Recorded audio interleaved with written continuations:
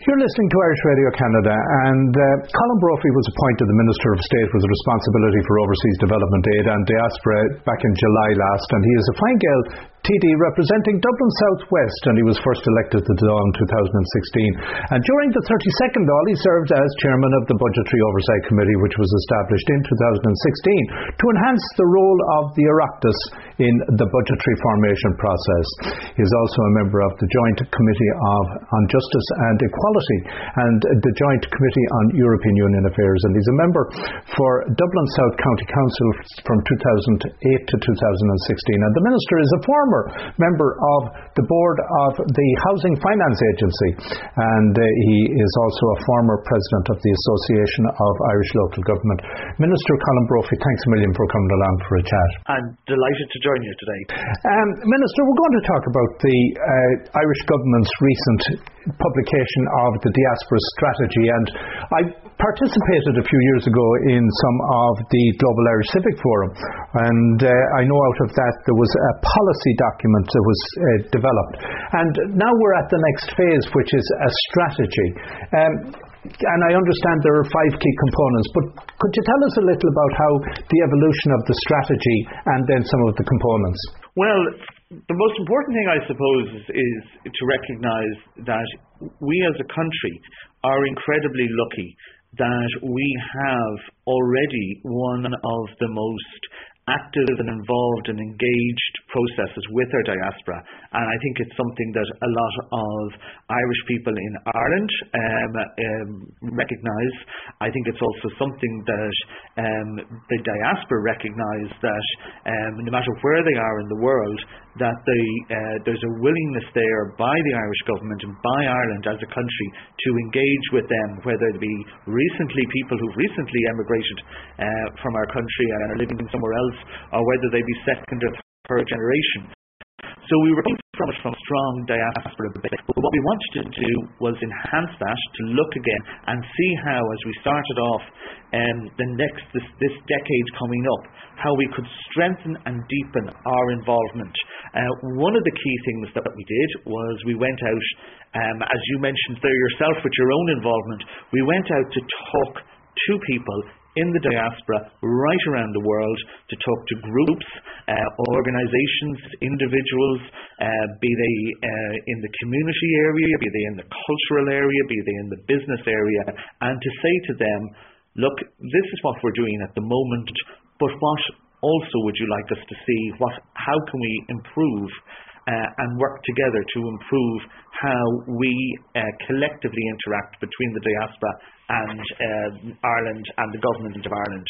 So out of that was born the new diaspora strategy, and it focuses on a number of key areas which we want to prioritise. The first, which we particularly want to go and ensure that we're there and we're prioritising, is the welfare of the most vulnerable and marginalised. And we're going to be working with our immigrant support programme to ensure that we prioritise those immigrants who, for various reasons, are the most marginalised, maybe within the country they've gone to, or maybe for the reasons why they left Ireland, and we want to make sure that we are there for them. We also wanted to look at, obviously, strengthening the forward and outward and backward links between the diaspora and the country. And one of the key ways of doing that was to commit to putting in place a referendum which will extend the voting rights for Irish citizens outside the state in presidential elections. So this will be a referendum which will, if it is passed, enable people who have Irish citizenship, no matter where they live in the world, to vote in a presidential election. Minister, can I come back to you for a moment on the people one? Yes. Because given what has happened in the last 12 months with COVID, it has been a particularly trying time for everybody, and in order to try to reach out and support the most vulnerable, it has been also a much more difficult challenge. that would have been true very much in this case also. Oh, very, very much so. And I do want to particularly talk about that. If you can just bear with me for 1 second, I just want to finish and we can look at each of them individually. The other 2 or 3 main points out of the strategy were developing opportunities for people who are second or third generation to come back to Ireland and to work.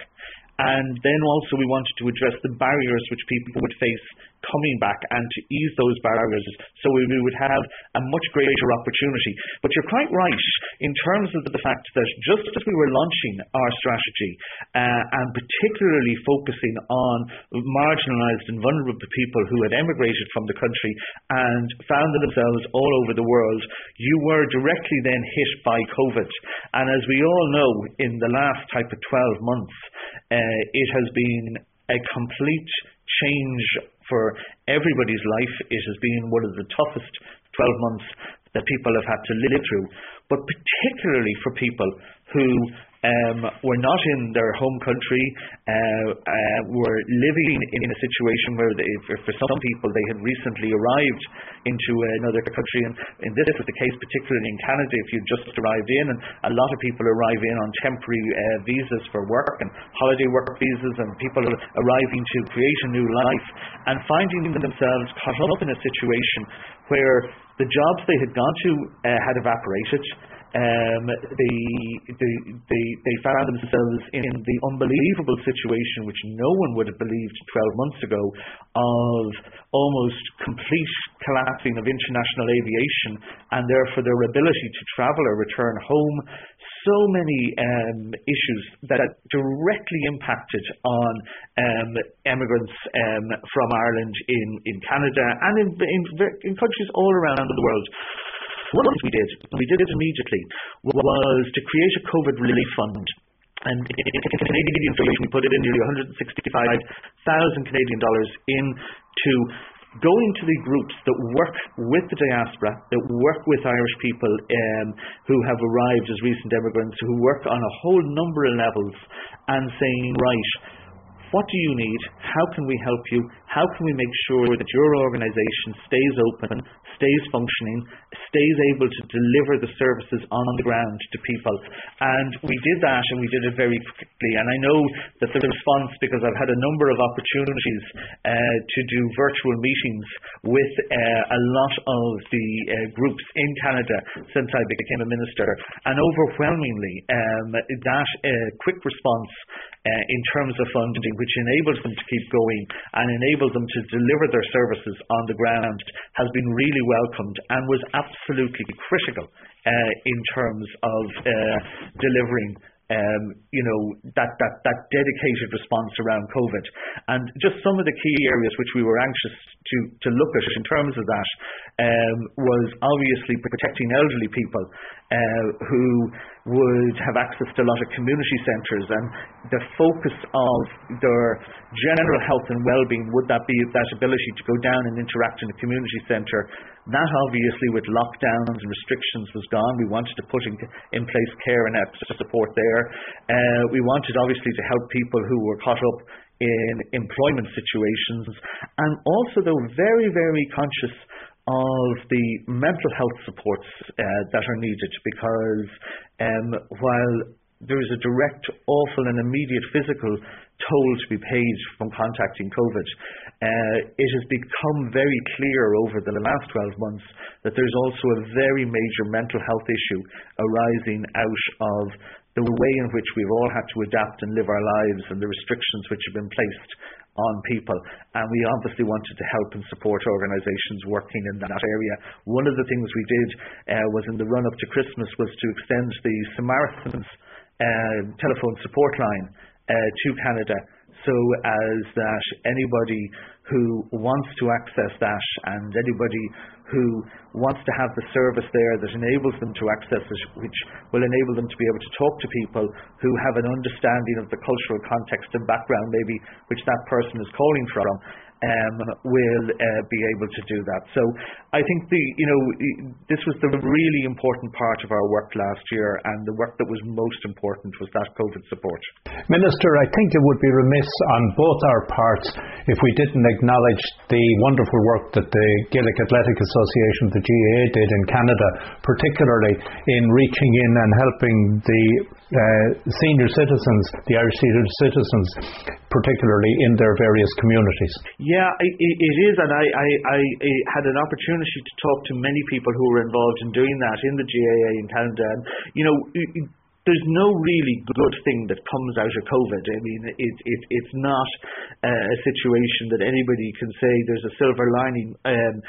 But if you want to look at positive, I think one of the things that did come out was the fact that organisations, and if you take the GAA, which is a brilliant organisation in Canada, running its own games and promoting its own games, was the fact that the members on the ground, the people who participate, got an opportunity to get involved in a different way with different parts of the Irish diaspora community, and they really rallied and came up trumps on terms of responding to this and providing that interconnection and helping people and getting in touch with community groups that help older people and providing direct services.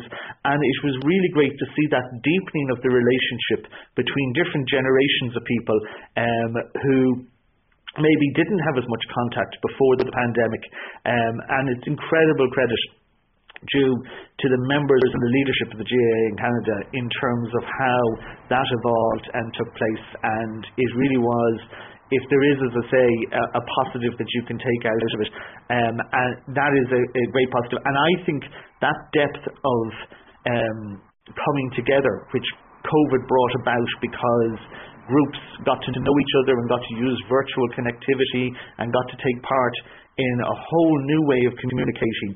That will be one of the long-term benefits that will come, hopefully, out of the way in which we live our life in the post-COVID era, which we will start to reach towards the end of this year. In many ways, Minister, what that really says and defined was who we are rather than what we are, in that the Irish abroad, when it comes to coming together, there's a very strong recognition of who we are, and it was manifest very strongly in this situation. Oh, it really was, because I think when you look at the actual groups on the ground, the willingness of people to go above and beyond, I mean, to literally to spend hours and days and weeks and months putting themselves out there to help and interact and deal with the most vulnerable, the most marginalised in their community, to arrange for food deliveries, to arrange for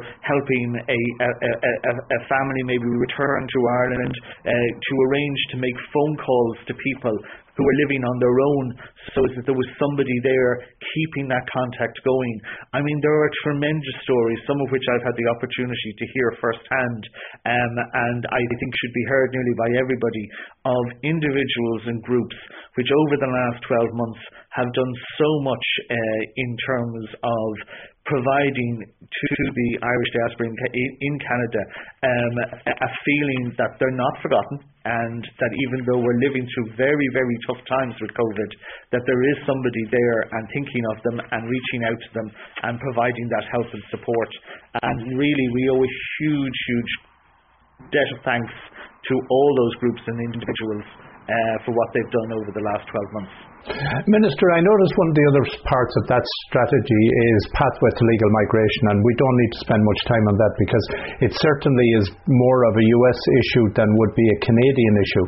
But you also have in that section digital connections, where you intend to help bridge I won't say the digital divide, but to make more information available through a digital platform. Yes, well, I mean, it goes back to what I was actually saying in part earlier on, that one of the things that's come out of COVID, I think, will be a fast tracking of this area here, and groups and organisations, and including that in the government, will be using the power and the positivity that you can have through the digital platforms that are out there to enable people to communicate, to deepen the communications between groups and individuals, and we want to obviously do that, and we want to make sure that we have that. Now, we're also very conscious of the fact that there's generational issues around how people access technology and the way in which they want to receive information.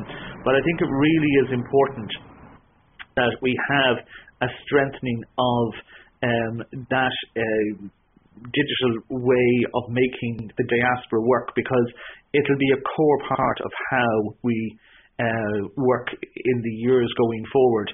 If you just take it from my own perspective, as a minister for the diaspora, I have not left Ireland once since I was appointed. That would have been unheard of in normal times, and yet using the power of the platforms, and be they Zoom or be they WebEx or be they whatever, I have had an opportunity to meet more people and more organisations and groups than probably most diaspora ministers would have done in their first 6 months in office. And it has been a very, very productive process, we found, whereby we have been enabled to have a much greater communication, and for groups to have a much greater ability and willingness to hold those meetings in a virtual way and therefore engage with other groups. So these are the type of things that we're going to have to look at and see how do we take the best of that. Yes, you can never do away with personal contact. You can never do away with the need to have, which we really want to see for people who want to come to Ireland, whether it's to come to Ireland and it's part of the diaspora strategy when we're in a post and safe COVID world, for increasing the educational opportunities or work opportunities. That's all part of what we want to do. We'll also be looking at opportunities to encourage people to come and visit as part of a renewed effort of tourism. But also I think we're going to make sure that we keep that strengthened communication channel on the digital side, so is that people have that sense of involvement there and can get access to the information when and if they need it. Minister, two things here. One is, because I'm on VoIP, it has not been unusual for my call to drop, so that's just a warning. That's the call. Okay, we seem to be doing okay at the moment. Yeah, just so if the air goes dead, that can happen. The other thing then is, so now back to this gives me an opportunity to do a plug on behalf of Irish Radio Canada, because the Irish Radio Canada app has contact information and the full directory of all the organisations in Canada. So anyone out there who is listening, and if you're trying to find what Irish organisations that are in your community, it is a good way of reaching them, and it has the contact information, as I say, right across coast to coast in Canada, and that is available in the iOS and the Android store. Moving along, Minister, to the values then, that is one of the other pillars.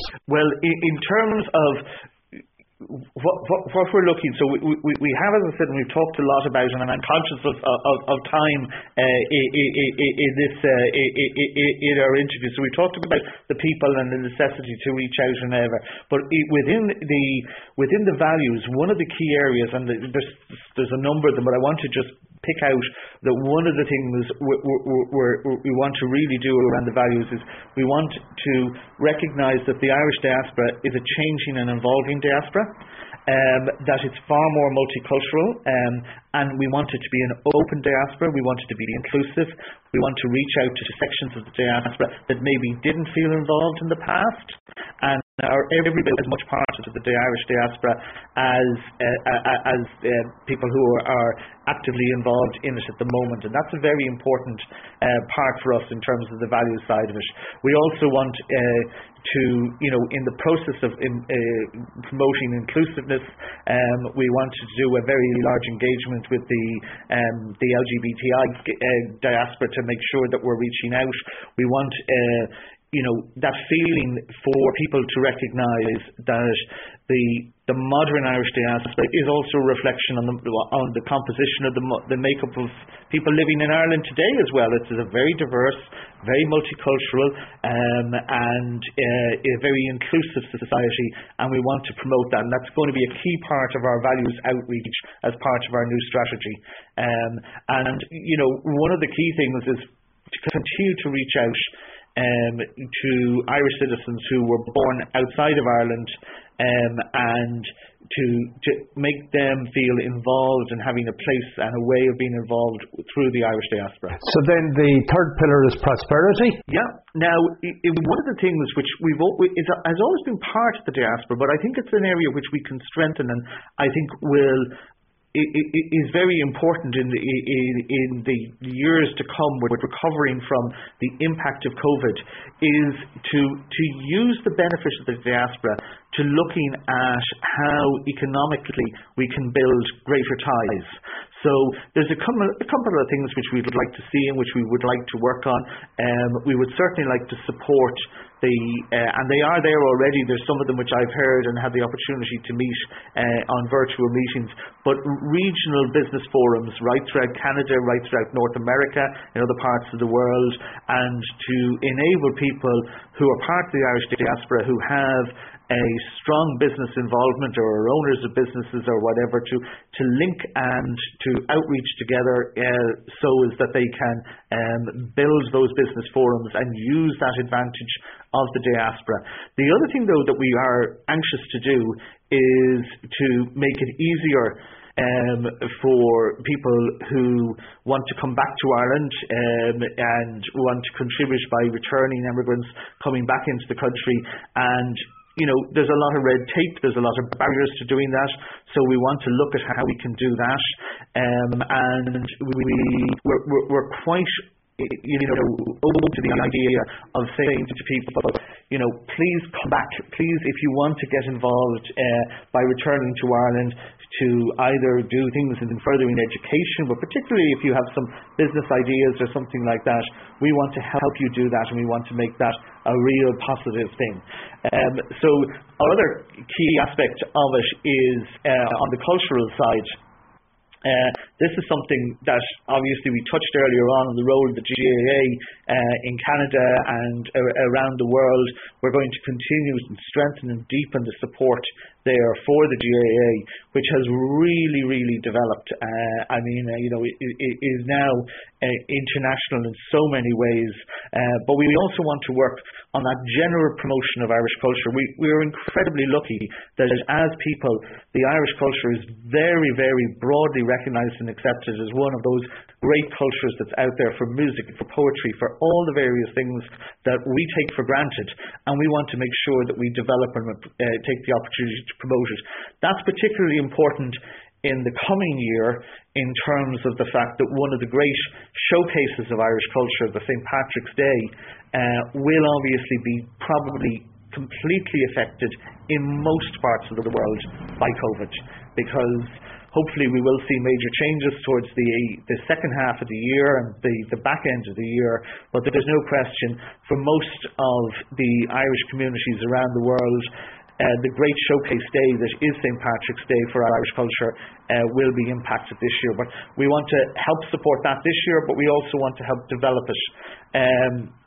And then finally, our other key area on the diaspora strategy is in the area of the whole just Irish, the reaching out through new areas of influence, to bringing people on board who are maybe not as involved as other parts of the diaspora, and particularly that will centre around younger members of the diaspora and engaging with them and making sure that we develop the type of means and processes, whether it's the digital engagement we talked about earlier on, whether it's study programs where they can come to Ireland to study, working holiday proposals, all those type of areas we want to develop and strengthen so that the next generation of the Irish diaspora that's out there can feel every bit as involved and even more involved and more wanted in terms of their opportunities to engage with Ireland. So there are the five key areas of the diaspora strategy. Indeed. Well, Minister, I'm very conscious. I know your time is very precious, and I really appreciate that you took the time to have a chat with us this morning. Unfortunately, as you did say, as a minister you haven't had the opportunity to travel and meet people face to face, and we've all been restricted in that over the last year. I should comment that the Canadian government did pass a motion to declare March Irish Heritage Month in recognition of the Irish contribution to Canada. So we'll get to see that play out more fully in the years ahead. And James Maloney of MP was the one that was leading that initiative. So Minister, I want to thank you very much for taking the time, and hopefully some stage in the future we do get the opportunity to see you on Canadian soil. I'm looking forward to it, and when those restrictions are lifted and we can do it all safely, it is one of the things that I will look forward to as an opportunity to hopefully meet in person and meet some of those great people and organisations and groups that I've had the opportunity to have virtual meetings with over the last 12 months, but to thank them in person again on behalf of the Irish Government for the incredible work which they've done during this very difficult last 12 months. So thank you very much.